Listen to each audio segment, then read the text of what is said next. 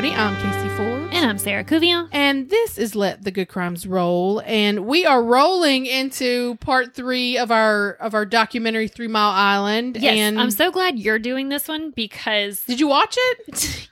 Yes, remember? Oh, you watched episode 4. Man, did we skip something? Because there's a lot that happens in episode 3. So after we recorded last time, I was so interested in what was going to happen. So I went home and immediately started watching. Well, I thought I was picking up on episode 3. Well, how did you skip it? I don't know. It just happened. And so I was like, well, I don't have to do a script for this one. So I'm just, going to do my thing I'm going to play my phone and listen to it and all that kind of stuff. And so I was like 85% paying attention. And then so I get into it and I was like, I think I may have skipped the 3rd episode. Did I stop and go back to the 3rd episode? Nope. Girl, you missed a good episode. Oh, no. I went after I finished the 4th one. I was like, I should probably go back. So I went back and watched the 3rd, but now everything is mixed up chronologically in my head. So I'm glad you're doing this one. I'm going to take the same way I went with our Squatchers one. Mm-hmm. This could have been 3 episodes because I feel like, so episode 1 is all about the accident. Episode 2 is all about everybody freaking the hell out. Mm-hmm. Episode 3 is where it's at. Yeah. It's where the drama starts. I think someone was like, where's the true crime? And I'm like, it's approached in this episode. We're here. So before we dive into it, I just want to give a shout out to, her name is Lainey Arnold, but she goes by Lane Z. So she was born in Baton Rouge. She was raised in Walker, which is close to us. That's where my hubby's from. Mm-hmm. She had mentioned to me that she had just moved back from Los Angeles, but she is a recording artist and you can find her music on Spotify, on Apple, but she goes by Lanes or Lanz. I want to let everyone know exactly where you can find her. Her music is really good. Like I went and listened to it. What kind of music is it? You opened up my heart. You love me with my scars. If I could hear you, then I would hear you. 'Cause I love you. Oh, I love you. You opened up my eyes. The life I realized. Tell you all the time you're beautiful. You can find her under Lane Z-Love Potion or Instagram Lane Z is me. And it's Lanes, y'all. I'm just saying. Lanes. Okay. Lane Z. So give a shout out to her. And I asked her, are you planning on doing anything as far as starting to travel, play live performances? And she says she has a few things in the works. So Lainey, keep us posted and we will let everyone who listens keep updated. But go check her out on Spotify. And we're going to give y'all a little sample. Take me for a trip down the sea. Tell me all your lines and I'll try to say. Bite me on my lip, got a feeling seen. Got me soaring high like a plane. It's really good. Yeah, it's really good. She sounds fantastic. She really does. Lainey, we need you to come in here and come perform live for us. So check her out. Like I said, you can check her out on Spotify, Apple. She is so pretty. Look how pretty she is. She is so pretty. I know. So, Lainey, thank you for reaching out to us. Keep us posted on where you're at, where you're performing, what we can do to help promote you, because I really have enjoyed your music, have been listening. And I'm a follower now, so you can follow her on Spotify, so just go check her out. That's awesome. That's so cool. I love supporting like local people. Like, right. Especially in the arts like that. I love it. That's just awesome. Because as two people who do the bare minimum to do a podcast, even what we do is a lot of work. Yeah. And so for someone like her, like this girl's probably busting her butt day in, day out. Because y'all, more so than anything, the biggest thing about any type of like thing like this, like music, is all about promotion. I mean, you can have a fantastic product, but if nobody knows about it, yeah. And I hate promotions. I'm not gonna lie. I It's know. not my forte. It's not my forte. How do you say that word? Forte. Forte. Oh, like a four. Like fart. Forte. It's not my forte. Yeah. Yeah, you remember that time that we got invited to that, I think it was like Woody Overton's It was. party, but it happened to be on like a Friday night and it was cold out and me and you were both like, we're just fogies. Maybe not. This could be like the moment that like just thrust us into the limelight. And we're both like, meh. But it's cold outside. Yeah, it's so cold. Yeah. That is the stereotypical us. I know. Like, we got to get out there and promote, but we suck at it. I don't like leaving Central past 3 o'clock. I just don't. No. So, I mean, maybe in my 20s I would have, but... I'm like an old lady. I don't like driving when it's dark out. The whole time I kept thinking, I was like, Amber would have gone. Amber would have she gone. was mad. She was like, yeah. why didn't y'all call me? I would have gone with y'all. Because we knew we weren't going to go. Yeah. And that is not a representation of Woody or of anybody. Like, we know. It would be a thrill to meet him. Yes. But did we? Yeah. Because that's why we're not making it any bigger than where we're at, you know?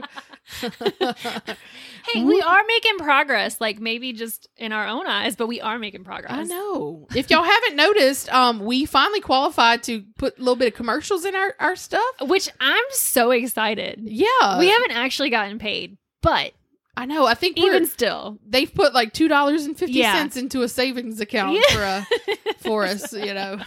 So, woohoo! Every time I see like I think we got like one for 15 cents. I screenshotted it to Casey and I was like, you know, we are rolling now. We're not in the dark anymore. We're not in the red? Yeah. We're still kind of in the red, but moving towards the black. Moving towards it. We got a lot of big stuff planned though that I'm really excited about. Me too, and it's gonna be fun. So y'all hang on to your butts. And speaking of hanging up to your butts, let's go into this one. This is Meltdown 3 Mile Island, episode 3, The Whistleblower. So it's March of 1983, and y'all, this whole episode is Operator Rick. Mm-hmm. Just know that this is the Rick show. This should have been episode 3, Rick. Yeah, that's what it should have been called. So the episode starts and it's a reenactment. The guy that plays young Rick is so cute. Do you not think he's hot? I don't even remember what he looked like. With his little, he kind of looks like Jack from This Is Us. Oh, a little Jack vibe a little bit. Okay. He's got like, they like totally made him stereotypical. He looked like he's from the 70s, but this is supposed to be the 80s. In the reenactment, Rick is walking through his apartment and he's scared. He's got a gun and you're like, what in the hell is going on? We learn that Rick lives in East Texas, but he was raised in the great state of Missouri. Yeah. Because, you know, if you're from Missouri, it's not Missouri. It's Missouri. And that explains his accent. It does. Yeah. Oh, I thought Texas for sure. I was honestly thinking more Texas. He does live in Texas. Like because he ends up in Middleton because of, I mean, we'll get there, but basically because of the cleanup after the fact. But he's a badass because this is what makes me realize like people of today are such pansies because he grew up during the Vietnam era and he knew that he was going to be drafted. He said he knew it was inevitable. And sure enough, he came home one day, his wife was crying and she was holding his draft card. Can you imagine that happening today? No. Oh, I don't think the draft would go down well. No, don't send the 18-year-olds of today. They're a bunch of whiny babies. Jeez, Good God, man! Did you know my dad had a draft number? Did he? Yeah, it was. He said it was far enough down where it wasn't likely he was going to get drafted, but he said he remembered like. I don't know how that works. Like what? I guess as soon as you turn 18, you're issued a draft number. Yeah, and like once your number's called up, but he said he remembered like guys that were older than him, like in his class, they would hear their number called and just like put their heads down on their desk, like because you know. Yo, that's almost like certain death. Yeah, well, especially, you know, like with Vietnam. I mean, that was those poor guys, they went over there and they didn't come back the same. I know. And what was even worse is that people were not supportive of the war back then. So they treated the soldiers who didn't have a choice like crap. Like I will never understand. No, like these guys are just serving their country, whether they were forced to go. Yeah. I mean, what did you do besides boo-hoo and cry? Like, I mean, you don't have to support the war, but I mean, support your veterans. Yeah. My gosh.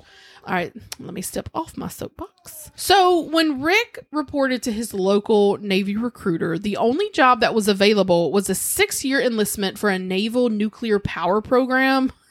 I'm like, y'all didn't like a custodial program or like a maintenance program? I mean, I guess if it's either that or the infantry. I know. HR's not open right now. Seriously. Well, payroll. Can I have a desk job somewhere? Yeah, I'll answer the phones. Yeah. So Rick took it. He said that when he walked into the school, he read, "Men that pass through here are about to receive a $50,000 education. And one of my classmates climbed up there one night and wrote, 'Shoved up your butt a nickel at a time.'" You know. Which is probably the truth, yeah. Rick was one of the few non-degreed guys going through the program, and it was a program that was no cakewalk. I mean, and Rick starts to like jot off the different classes he was taking. You went through everything from all the chemistry, the metallurgical aspects of reactors, reactor physics, pump theory, electrical theory, you name it. And I was one of the few non-degreed guys, so yeah, I had to bust my butt. And y'all, not that I for sure don't think like degreed people are smarter than non-degreed people, but can you imagine going into a class that it's like advanced level chemistry and physics when the most you've ever done was like high school 5 years ago? I mean, it's going to be out of your depth. I wonder if there was like any test to get in. You know, like you have to have a certain IQ to do this, because I sure as hell wouldn't pass to get into that class. I wouldn't either. I would have no clue. Or, I mean, they were just in such dire need of people doing it. Yeah. Y'all, I'm sorry, baby Cade's made a return. If you hear him in the background. Rick tells us that both of his sons were born while he was in the Navy, and he wasn't even able to leave to go and meet his boys. He realized, though, that he had a passion for nuclear power, and a high standard of performance was placed on him by his admiral. He's like, I realize I have a passion for nuclear power. And it's like, what does that mean? I mean, like, like you believe in it so much, but like, you find it that fascinating? Yeah. I mean, to each his own. To each his own. But that's why we're not in the nuclear field. So. Right. Because you know what I have a passion for? Getting off of work. Yeah. That's my passion. Yeah. There ain't no job. Mm-mm. Even the podcast. Look, I enjoy doing this, but this is a hobby to me. This isn't like work. But like any job I've ever had, no matter who is my boss, I live for 4:30. I hear ya. Peace out. I hear ya. Yeah, that's my daydreams. But so we learned that Admiral Rickover, which what a name. His name was Rick, and Admiral Rickover was considered the father of nuclear navy. He created a reactor and a submarine that would make a submarine a true submarine, never have to surface. Now, I'm sure those people who have to spend, 6 months at sea are like, you Admiral Rickover. Yeah. You know what I mean? Like, we would like Thanks a lot. Just because you made it possible for us to not see the sun for 6 months doesn't mean we want it. One of the things that Admiral Rickover instilled in Rick was be responsible for every decision you make. Because in the nuclear reactor field, you could not just kill yourself. You could kill millions of people if things go completely wrong. So it's 1980. It's 1 year after the accident. The answer to becoming less dependent on foreign oil, which is nuclear power, was slowly slipping away. Utility companies were canceling their plans to build 51 nuclear plants. The country was divided. Nuclear opponents who would shut down every reactor in the country simply are not in touch with our needs for tomorrow. But nuclear advocates who would pretend that nothing was changed by our vigil at 3 Mile Island simply are out of touch with reality. There were those who wanted to just completely shut down every nuclear plant in the country. And those people were described as being out of touch for the needs of tomorrow. But then you had the people who basically wanted to pretend that this never happened. And those people were also out of touch with reality. I mean, so you've got the people that because of one very serious bad incident, it's like shut it all down. We don't, and obviously that didn't happen because we have a nuclear power plant here in Louisiana. Yeah, which by the way, I didn't know until you mentioned it the first time.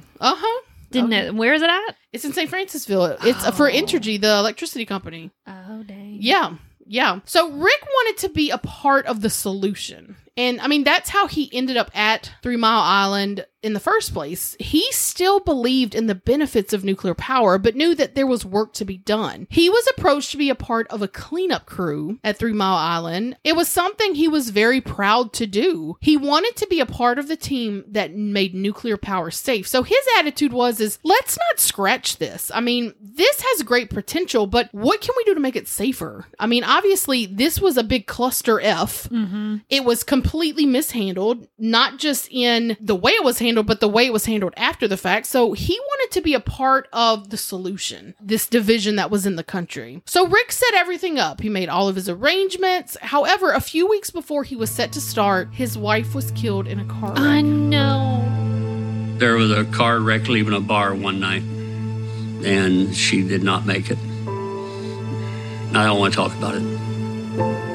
And that's horrible. When he, it got me because he was just like, I don't want to talk about it. Yeah. And then he started crying. He had to take a break from filming this documentary. I mean, this is 1980. This was 40 years ago, and he is still distraught. Oh, it doesn't go away. No. It does not go away. It's just, that caught me totally off guard. I was like, what? So in June of 1980, Rick and his 2 sons basically moved to Middletown so that he could begin working on cleanup. And to me, I think a lot of it had to do with, I think Rick wanted to obviously be a part of the solution, but I think Rick wanted to distract himself with work. I mean, he was able to compartmentalize the pain of losing his wife by burying himself in his job. So a man who looks like he once played a Bond villain, he was the director of the NRC's on-site office at 3 Mile Island, and his name was Lake, but I'm just going to call him the Bond villain. What, isn't he the one that's like, he does interviews in this documentary? Yeah. Yeah. The bald-headed guy? Yeah, the bald-headed guy. Yeah. Yeah. He looks like a Bond villain. Yeah, I could see that. His job was to ensure that all workers were kept safe in the place where, even a year later, radiation was still 100 times the lethal dose. Just because they got the reactor stabilized doesn't mean there still weren't issues, because everything had to be cleaned up. They had to make sure that they couldn't even, it took years before they could even send a camera inside to see what the damage was. Yes. So you're potentially sitting on a ticking time bomb. Everyone at the cleanup were completely in unprecedented territory. I mean, how do you clean up a highly radioactive nuclear meltdown? Yeah, I mean, I wouldn't want that job. No. So we learned that first there's the stabilization phase, which takes a couple of months. Then over the next year, you disassemble the core to put fuel into canisters and ship it off site. Now, I'm going to call them TMI because that's how it's 3 Mile Island. So TMI costs But don't you think that's kind of like ironic, because TMI in today's too much information? Too much information.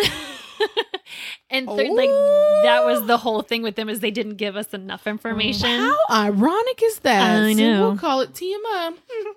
TMI, not enough TMI. They spent $700 million to build Unit 2. It operated for 90 days. And it cost over $1 billion to clean it up. The cleanup job was outsourced to a company called Bechtel. Now, Bechtel was the largest privately owned construction enterprise in the world, who was also very politically connected. I think it was Ronald Reagan, maybe his inauguration or something, and there was the chairman. Oh, yeah. For Bechtel. So, as any huge corporation, they knew to be politically connected, because apparently that's how you can help get yourself out of a bind. Bechtel realized that the cleanup needed to be done safely, but also there was this sense of urgency to it, because the company that hired them, they wanted to get all this stuff cleaned up so that they could turn it back on and start working again. Right. What we learned is within the reactor, there was 9 feet of highly radioactive water in the basement, which needed to be removed. There was highly radioactive material that needed to be removed. And finally, the removal of the melted fuel core inside the reactor vessel itself needed to be removed. Where do you put it? I know. Like, when you remove it? Like, when you remove it, where does it go? That's a good question. I don't know. Like in Chernobyl, because I just rewatched that series again. So they had like the men that died during the initial explosion, and the firefighters and stuff.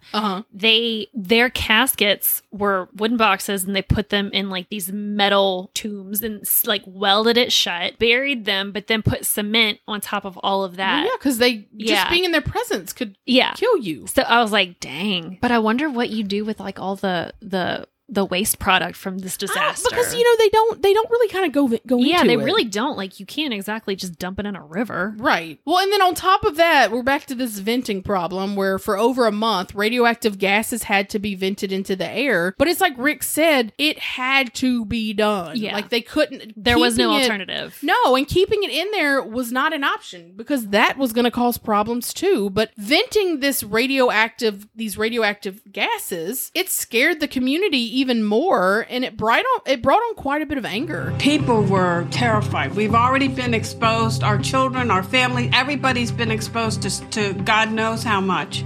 And then they want to vent on top of it. The people's feeling was summed up very quickly. All for releasing the Krypton applaud. Those against releasing the Krypton.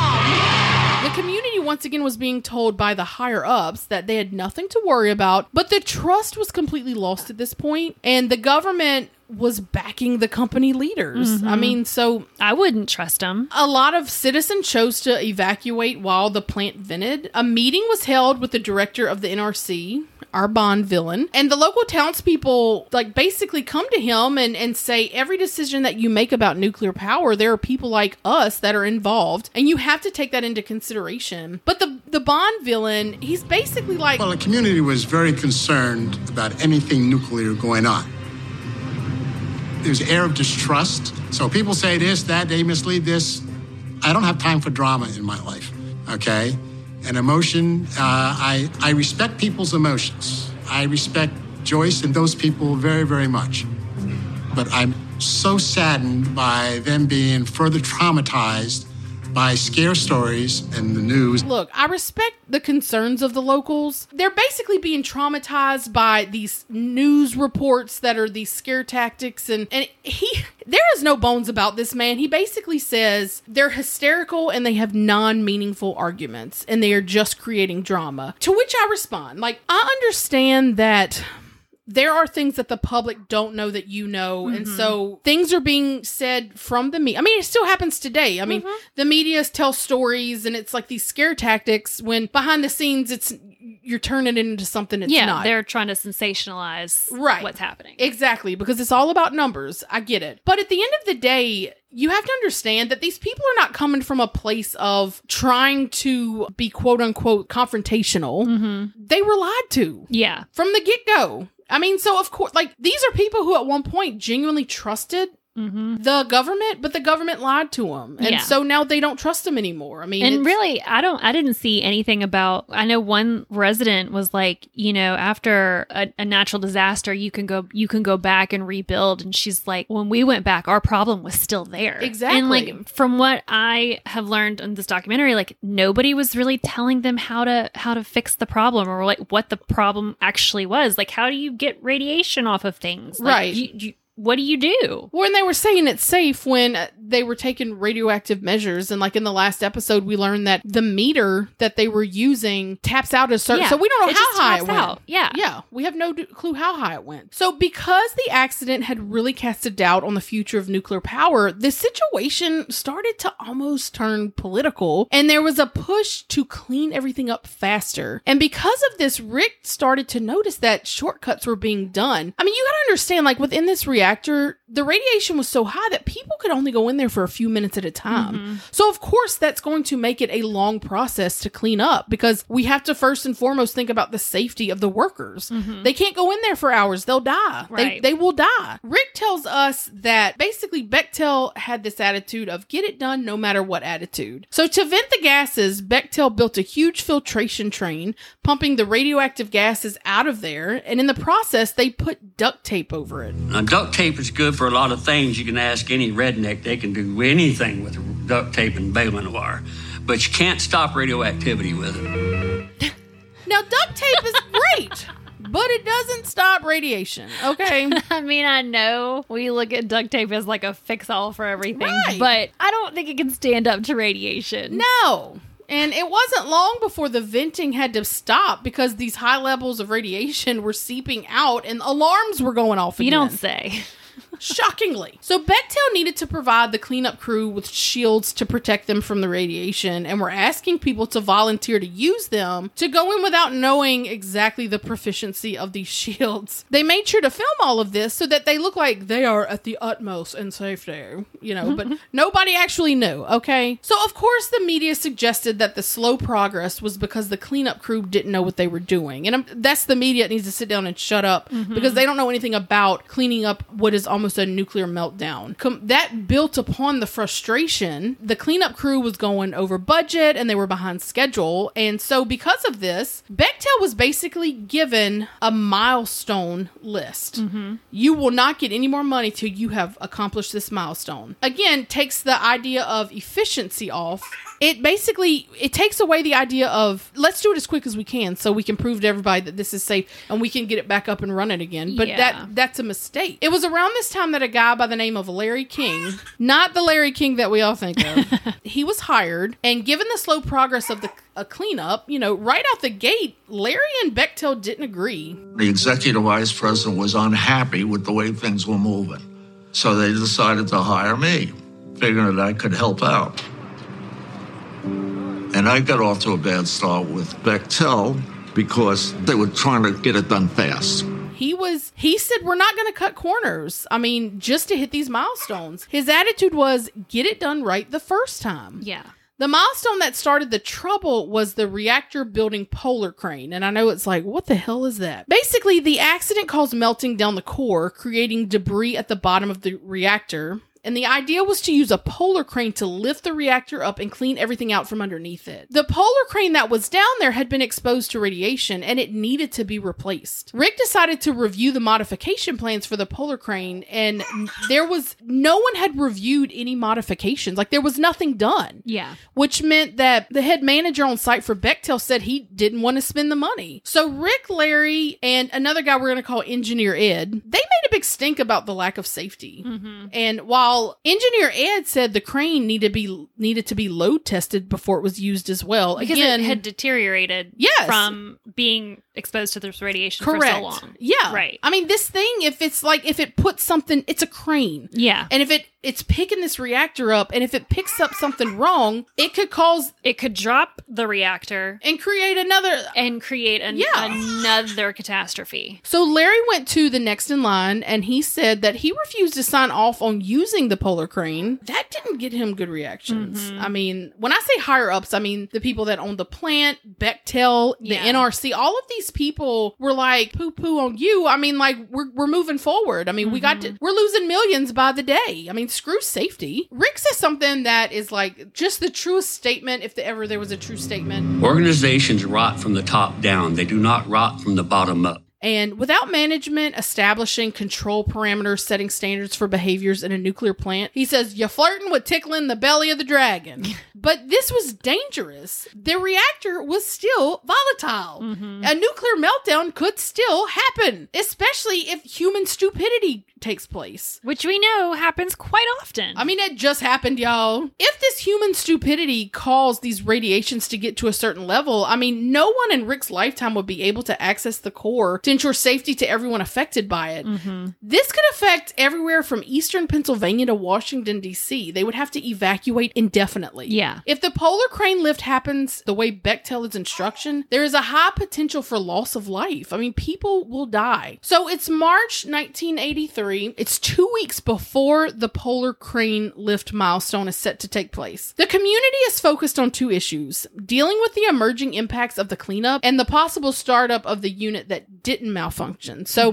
the company, TMI, is saying, hey, can we start Unit 1 again? They had shut it down. It'd been shut down for 3 years since all of this happened, and the plant owners didn't see a reason why they weren't running it, because they need to start making money, you know? They didn't tell the residents around, like in Middletown, like that they were going to restart it, right? Oh yeah, because they were fighting back. They were protesting. Okay. Joy said that she noticed that government officials were like, when they were out protesting them reopening this plant, like government officials were writing their license plate numbers down. It really frightened me. And so I called Eric Epstein in Middletown at their meeting headquarters. And I said, Eric, do you hear that? He goes, yeah, Joyce, our phones are being tapped. So at the end of the day, the plant wanted to make money and were willing to do anything to start Unit 1 to start making money. Rick says he originally believed that the protesters were just uneducated and misinformed. They didn't understand what the capability of the plant actually was. He started to change his mind as he lived amongst the Middletown residents. These weren't people making a fuss for no reason. They had repeatedly been lied to, not to mention exposed to who knows what. He said these are some of the nicest people you would ever meet. We find out that Rick gets introduced to a lady named Betty. Mm-hmm.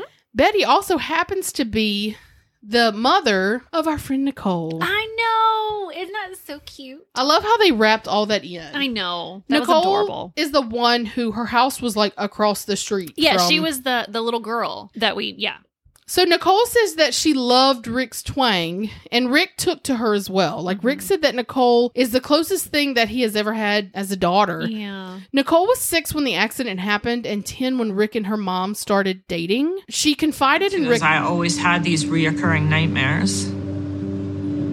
Nikki told me a lot about her fears with 3 Mile Island. She did tell me one time was she wasn't as worried about it anymore because she knew I'd take care of them.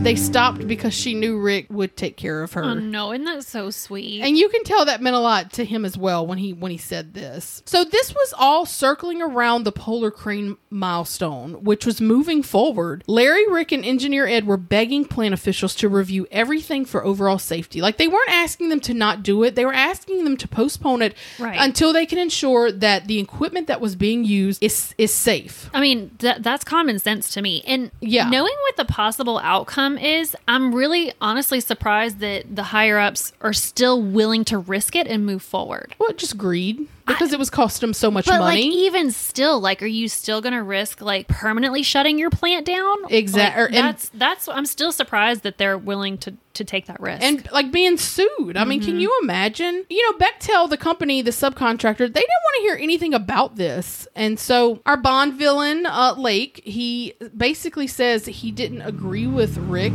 Parks felt that they weren't following the procedures well, and there could be an explosion of some sort. It's not safe, and bad things are going to happen when I use that crane. I think I looked at it, and I didn't agree with them, okay? And if the merits of the argument don't warrant action, I'm done with it. The head NRC agent on site, Lake Barrett, was letting them get away with it, saying, we're going to do this with Bechtel Construction, and the Nuclear Regulatory Commission can take their silly-ass rules and shove them. And whatever he told me, I didn't obviously go along with it. He may not have liked it. He said, well, because of the procedures of this and this and this. And I did not go into the drama and the soap operas about whose procedures were the better procedures. And he closed the door on it. He said, this is a difference in policies. You know, Bechtel has this certain policy and procedure. Rick and Larry and all them, they want to follow these protocols. And from what Lake could tell, he didn't feel like the drama was needed, and he didn't agree with them. Again, I cannot believe this man is sitting on TV saying all this, especially given everything that we know that happened. The NRC approved moving forward with the Polar Crane milestone and leaked Rick's name to Bechtel. The director of NRC, of course, denies leaking Rick's name. He says, you know, it's a small company. They knew who the whistleblowers were. I'm like, okay. Larry King says that having the NRC regulate Bechtel was like letting the fox watch the hen house. They weren't regulating it. Yeah. I mean, it's a government agency, and I hate to say it, but what do we know about a lot of government agencies? I mean, you can persuade them one way or another. Larry refused to sign off on the Polar Crane for Bechtel, and he was fired because of it. Engineer Ed was ordered to take a psych evaluation, and he was not allowed back on the job site until he passed it. And Rick said that he knew that he was next. He went to go to work, and his van wouldn't start one morning. He found a bag of marijuana in his toolbox, and he said, well, you know, it wasn't Christmas, so I knew it wasn't mine. I didn't put it in there. He flushed the bag down the toilet. How lucky of him to he happened to have found it. Yeah, and it just so happened that day as he was driving into work, he got stopped and his van got searched. Which has never happened up to that point before. He had never been searched before in his time working there. They didn't find anything. Coincidentally, he's getting searched that day. Once he got into the building, he realized that he had lost his credentials to get into where the Polar Crane was operating. On March 17th, 1983, 5 days before the Polar Crane was to take place, we meet a woman named Billy. Billy works for the Government Accountability Project. She gets this anonymous call from a man, and he basically says he has a problem that's going on at a plant that he doesn't want to identify, but he needs her help.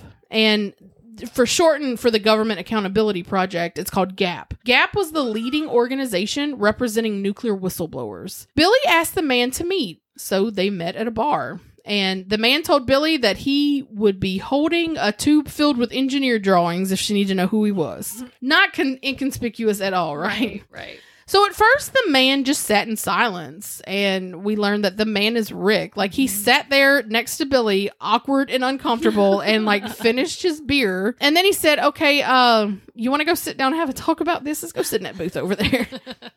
So Billy herself was a whistleblower. And in the course of her time as a whistleblower, she actually lost custody of her kids. I mean, it got that bad. Her, yeah. Rick rolled out the drawings to Billy and he started explaining the situation. And the documents proved that not only were protocols not being followed to ensure safety, but management knew about it and signed off on it. The NRC knew about it and signed off on it. So time was scarce. The NRC commissioners had a vote set the next week to allow the cleanup to proceed. They had 5 days to put a stop to this. 5 days. And Billy told Rick that he had to move forward in warning about this. He said, I don't want to become the next Karen Silkwood.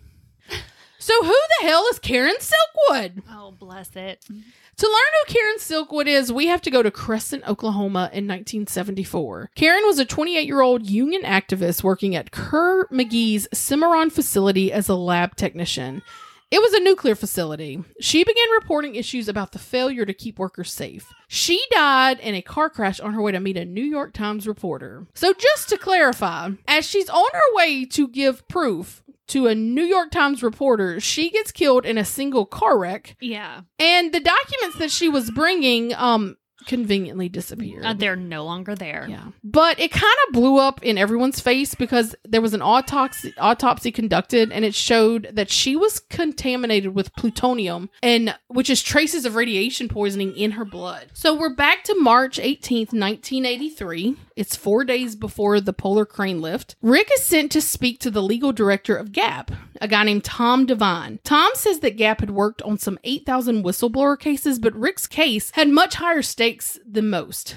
There was such a sense of urgency. If the Polar Crane dropped the reactor vessel head in the wrong spots, that would trigger a catastrophic meltdown that could take down Pennsylvania to Washington, D.C. The East Coast could be uninhabitable indefinitely. I mean, this could be apocalyptic. Can you imagine? No. The whole East Coast, that's insane that they're willing to risk this over money. I mean, it eludes me. I just don't understand. So Tom, Billy, and Rick worked through the weekend to put together an affidavit to stop the Polar Crane. The affidavit was to be presented to the NRC. Rick had very little faith in the NRC, so Tom suggested that Rick go public about this. Rick knew it would have been the nail in the coffin for the nuclear industry and for his career. As scared as Rick was with the handling of 3 Mile Island, he still believed in the nuclear industry. Yeah, he was a big proponent of it. So this whole decision is very hard for him. Exactly. And he knew that Bechtel, the 3 Mile Island owners, would stop at nothing to silence him. And he had many moments of, why am I doing this? His girlfriend Betty wanted Rick to just quit and walk away. Rick says he couldn't get Betty to understand the damage of him not exposing this. This started to take a toll on their relationship. During this time, Rick came home to his apartment and he noticed his door was slightly ajar. Rick knew someone had been in his apartment, so he made his boy stay at his neighbor's house and he went inside. He went to his bedroom and he grabbed his gun. He pretty much cleared the apartment. His apartment had been completely ransacked, but nothing had been taken. But where they focused in on was where it was a closet where he kept all of his evidence against 3 Mile Island. But it just so happens all that evidence was with Tom Devine in D.C. So had they gotten their hands on this, had this disappeared, there would be no evidence to prove anything he was saying. Yeah, and what would have happened if he were at home? I know. You know? Well, that's what pissed him off. Yeah. Because his neighbor said that she had heard someone in his apartment. I mean, she probably just assumed it was him, so she didn't really question it. But this, but worse, what if his kids were home? Right. You know? Well, this triggers Rick from being scared to being angry. That scared me beyond reason for my family's life after my apartment was broken into. I took that as a message that your sons are vulnerable and we will get you through them. That's exactly how I took that. And that made me an enemy for life. Because you don't threaten my sons. That's a step too far. I will kill for them. And not hesitate.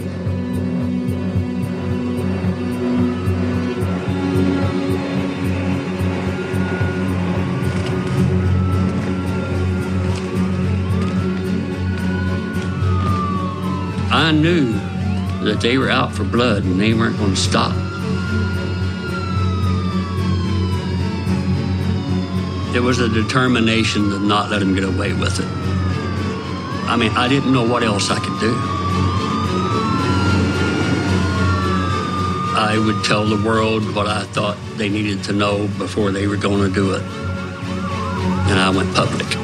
Yeah. And he said, you know what? It's one thing for you to invade my space and the safety of my home, but you could have done it when my kids were at home. Mm-hmm. And that's when he realized that nothing was going to stop the higher-ups at 3 Mile Island from shutting him up. And it backfired on him because this was the final straw. He said, I'm going to expose them to everybody.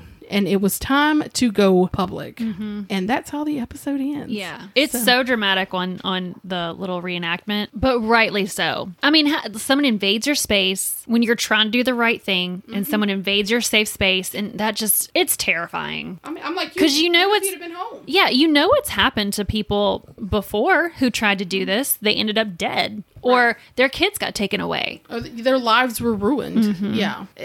He said it's enough. Yeah. Well, y'all stay tuned for next week. We will conclude this episode. Yeah, that's the last episode of this one, so. And we will have a babysitter next week, so. Hopefully you guys enjoyed our little guest host here. He yelled the whole time. But all right, y'all. But we will talk to y'all later. Bye, guys.